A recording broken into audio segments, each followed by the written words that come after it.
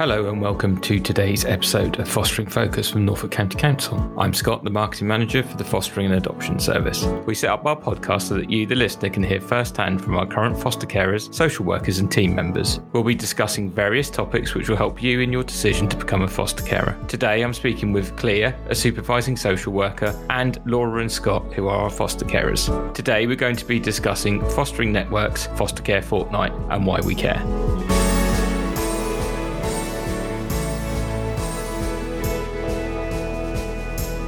This conversation was recorded on the 27th of April, 2021, and we hope you enjoy listening. Welcome, Clea, Laura and Scott. Hiya. Hello. Hello. So this is our third podcast on Foster Care Fortnight and why we care. And Laura and Scott, how long have you been fostering with us and why did you choose fostering, first of all? Okay, so we've been fostering since November 19, so that's about a year and 5 months, I think.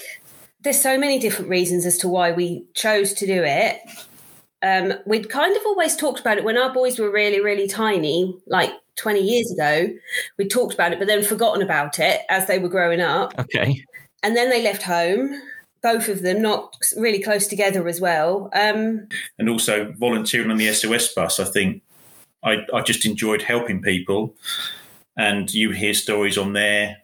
And we, like Laura said, we talked about it a long time ago, but we always said once we got a bigger place, because we used to live in a 2-bedroom flat, but now we've got a house and like empty rooms, we thought it's something we should do. No, that's great. And so obviously you were approved back in 19. You've gone through that kind of 19, 20, everything's going smoothly, and all of a sudden we're hit with a pandemic, something that's not been seen like this in the world. How did that affect you as foster carers? It was. I think it affected us probably the same as it affected everyone else, that we didn't know what was going on. Yeah. Our young person had only been with us for 10 weeks when they closed everything down. Right. And the schools closed and all of that. So we hadn't really formed our really, really close bond. So I found for us that actually it helped, because we were suddenly stuck together every single day and I had time to spend with him and build that relationship up. Yeah. So now we've got a really close relationship because of that time we had. It's obviously been hard, but that was a positive from it. And you've got that bond, haven't you? You've created that bond with your young person. Yeah. Now, we spent a lot of time working out together how we can fill the days, which was quite fun. Playing games, we went on endless walks. Yeah. Just what everybody else was doing, I think. And then any particular structure that you followed or you felt worked really well? It took a while to get into a really settled routine, and we had to change it a little bit. So we kind of got to start off where we'd study for 3 hours in the morning, and then we'd have lunch together, and then we'd go for a walk, and then in the evenings we'd play cards or watch a movie or something. But once you'd done that for 3 months, you kind of needed to change it again. Yeah, that repetitiveness of, it's this again. Yeah, being a parent myself in lockdown with a little one, and I can completely understand. And Foster Care Fortnight is all about this year. The subject is about why we care. Why do you care? That's the question to you both. You've chosen to foster. What would you say sums up the reason why you guys care so much? It's really hard to. Because we've almost gone through it a little bit before, because we felt we've heard people's stories, and we're thinking we can affect someone's life in a better way so they get a better outcome by the time that they leave our care. And we just like to think that we can mould someone into a better person, so that they can function in the population, society. That's the word. I also think for me, I had quite a traumatic childhood myself. Okay. So I think there's a bit of kind of personal experience in there, knowing what a lot of young people have been through and how it can affect you for your entire life, even into adulthood. Yeah. And how important it is to have someone just on your side to help you through that. even if they don't accept it, I think they know somewhere subconsciously that we're on their side. That's really lovely to hear. And Claire, just coming over to yourself, how would you say that's changed? How would you say fostering's changed their life? Well, I mean, I just wanted to add a bit about also why I think they care. I mean, I think Laura and Scott, for me, are two incredibly compassionate carers, and I think that kind of overrides their motivation, and that's been borne out in terms of having sort of supervised them for the last sort of year and a bit with their young person that they're looking after, and they do just have that kind of level of empathetic and attuned and therapeutic care that they obviously have to offer. I think in terms of changing their life, I think fostering has kind of enriched it and presented challenges as well. Mostly, probably, I would say, due to the pandemic. It's been really tough on foster carers and the children in our care. But these guys have absolutely, completely and utterly smashed it, really, in terms of the care that they've been able to offer under really, really hard circumstances. And I would say the difference in their young person now to how he presented emotionally when he came to live with them is really, really significantly different, which is obviously due to him and his own resilience and his own kind of processing and new experiences.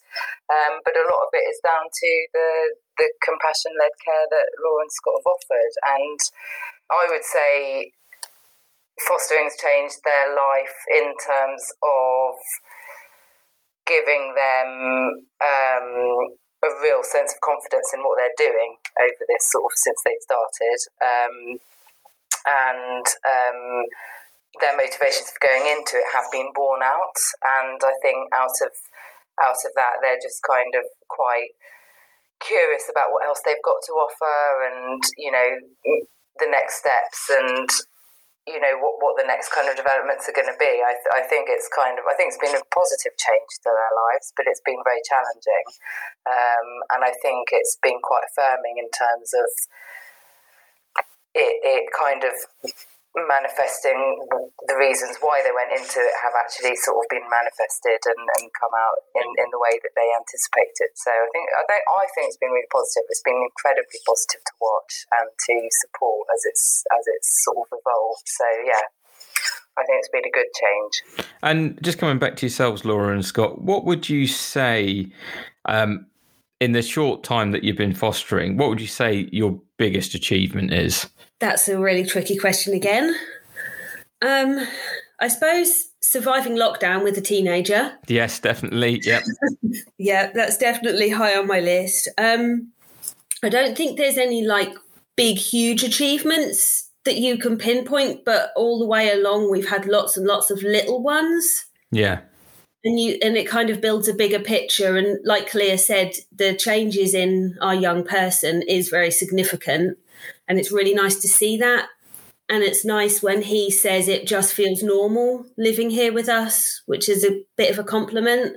And lovely to hear. Yeah, it definitely is. So I don't think there's any big, huge wins, but there's lots and lots of little ones that add up. And what about yourself, Scott? Like Laura said, it's like little ones. Like every time he decides he's going to go to school is always nice, because he decides quite a lot he doesn't want to go. But every time he goes, it's nice. And like when he finally opens up and talks about his home life a little bit more, you hear a little snippet and you think that he's feeling safe enough to tell us stuff about his past, which is nice. So the sharing is becoming incredibly important as a family unit. Yeah. In some respects, and that is an achievement in itself, isn't it? The fact that your young person feels that they can open up to you and feel safe and not be tainted with a brush. It's their safe space. It's their safe haven. Yeah. And Laura, just coming back to yourself, many of our carers would consider staying put, wouldn't they? So, is that something that both you and Scott have talked about, or would consider, that if your young person does stay with you for a long period of time and they reach 18, with what you've seen, I suppose what I'm thinking is that you would be kind of sort of saying, well, no, this is your home. Yeah. Yeah, we've never set a date on when we're expecting him to leave. It seems I couldn't imagine saying, "Oh, it's your 18th birthday now." It's time to go. That to me, that just seems awful. And a lot of our young people have developmental delays and things because of what they've been through. So they might be 18, but they're not necessarily emotionally. Yeah, they're a 14-year-old in an 18-year-old's body. Yeah. And even at 18, suddenly having to become independent and living on your own is a bit daunting. So it's definitely something that we would consider. But at the end of the day, it's kind of up to what the young person wants to do as well. He might want to give it a go. But also knowing that you'll be there for them, isn't it? That's the thing, isn't it? If they do want to give it a go and they do want to go out on their own, it's making them aware that there is an alternative. Yeah, that's what I was going to say. We will, even though he may have moved out of the home, we will still be there to offer support and help once he is in his own independent accommodation. Yeah, and Clea, we're aware that there are many young people that go off to university that have obviously left care, but many of our carers still have them home for Christmas, Easter, etc. There's still a roof over their heads. It's been their home for many years. Yeah. And we're not just going to stop them from saying, hey, you've gone off to university or you've gone done this. When it is a special occasion, there's always been that room in the home, hasn't there? Yes, yeah, and I think that depends very much on carers, and their outlook. I don't have any doubts with Laura and Scott having committed to their young person very early on that they were there for the long term. I've got no doubts that they're going to continue to offer support once their young person sort of goes into more independent living. I think they're very skilled at doing that. They support their younger son to live independently absolutely brilliantly, and I absolutely know that they're going to offer that for their young person if that's what he wants. And that's just lovely. That's lovely to hear. And Clea, what would you say to someone that was considered fostering? And then Laura and Scott, the same question to yourselves. I would always say, you have to be very, very committed, because our children coming into care have experienced quite a high level of trauma and have quite a high level of need, and need much better parenting than perhaps we've offered our own children who haven't had those experiences, because they haven't needed that level, that extra layer of healing parenting that our children in care need. So I would always say you have to consider that. It's not just absorbing a child into your normally family life with your normal parenting, your normal boundaries, your normal expectations of behaviour, etc. You're actually offering a home to heal a child who's experienced things that perhaps you can't even imagine at this moment in time until you've done your training and until you've kind of read some reports. So actually it's a massive step to take. And to have that insight that both Laura and Scott have got from their work experience is kind of really, really beneficial, because I don't think Laura and Scott have ever had that element of shock that some carers can have once they realise the magnitude of the trauma that the kids have suffered. So I would always say, I would always draw people who are thinking about fostering into thinking about that. It doesn't make it less manageable, but I think you certainly need to do some kind of thinking beyond perhaps what they've already done. However, Laura and Scott have kind of come in from that angle, and therefore one of their greatest gifts is that they're just, you know, they can be presented with all sorts of kind of different levels of need, emotional need, and they don't get flustered and they don't get stressed, and, you know, they absorb it and they kind of really, really respond to each individual child's levels of need, and it's just really lovely to watch, because they have fostered short-term respite prior to the person that they're looking after now long-term. So I just think that level of understanding of trauma and attachment, they've come to fostering with that, and they've continued to develop that with training, which is absolutely essential. But they haven't kind of been shocked by that, which has been brilliant. Thanks, Claire. Scott and Laura, the same question to yourself. What would you say to someone that was considering becoming a foster carer? I think I agree with Claire that you have to be ready to commit fully to it. You need to have time to offer the children. It's not just about having a place and, you know, somewhere for them to sleep. You have to be able to give them your time and your patience. One of the things that we've kind of discovered that we weren't really expecting was how much you end up learning about yourself, probably more than what you end up learning about the children, and your own reactions to things and your own triggers, which you've not noticed before. And as you're doing the training, certain things that you experienced yourself will come up that you maybe hadn't noticed before, and that can be quite hard. Okay. And the same question to yourself, Scott. Yeah, like Laura was saying, I mean, when I've been doing my training, and it's made me look back at my life and think of it differently, and that has been a bit hard. Some of the stuff that I've been through, and I didn't really think about it at the time. But also, I think we went in thinking we're going to do short-term placement. That's what we're going to do. But then I think you just got to be flexible. Once we met our young person, we just thought we just wanted to have him long-term.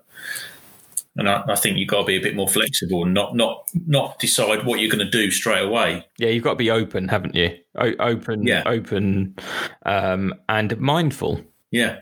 And lastly, just before we end today's episode, if you could go back in time and give yourself some advice as a newly approved carer, what would that be? The one thing that I was thinking was to get your self-care provisions in place. Have your go-to people, and know in your mind that when you're finding it difficult and you need a break, or you're tired and you just need someone to give you a bit of support, have all that ready and waiting.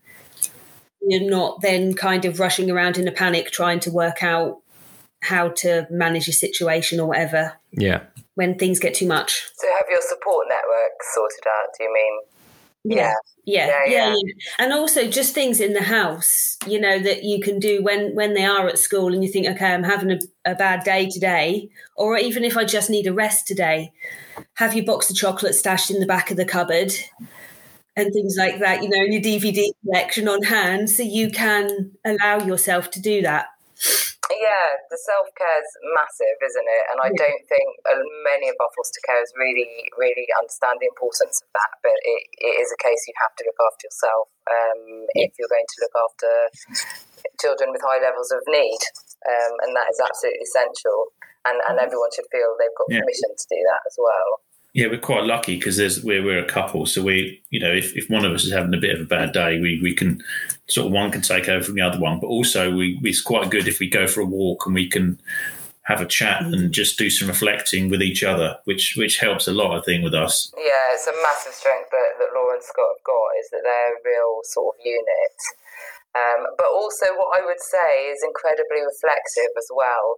So you know, that point about sort of learning about yourself in fostering, that's a real gift that Laura and Scott have in terms of just reflecting on absolutely everything, and a lot of foster carers won't look at it like that and reflect on that level. But again, it's really important to do that, because you're not just responding or managing a child, it's a fluid reciprocal relationship, isn't it? So you're in it as much as they are. So I think that is a really amazing point to have made, actually. And it's been lovely having you all on the show today. A big thank you to Clea, Laura and Scott. Thank you. Thanks. Bye. Until next time, this has been Fostering Focus.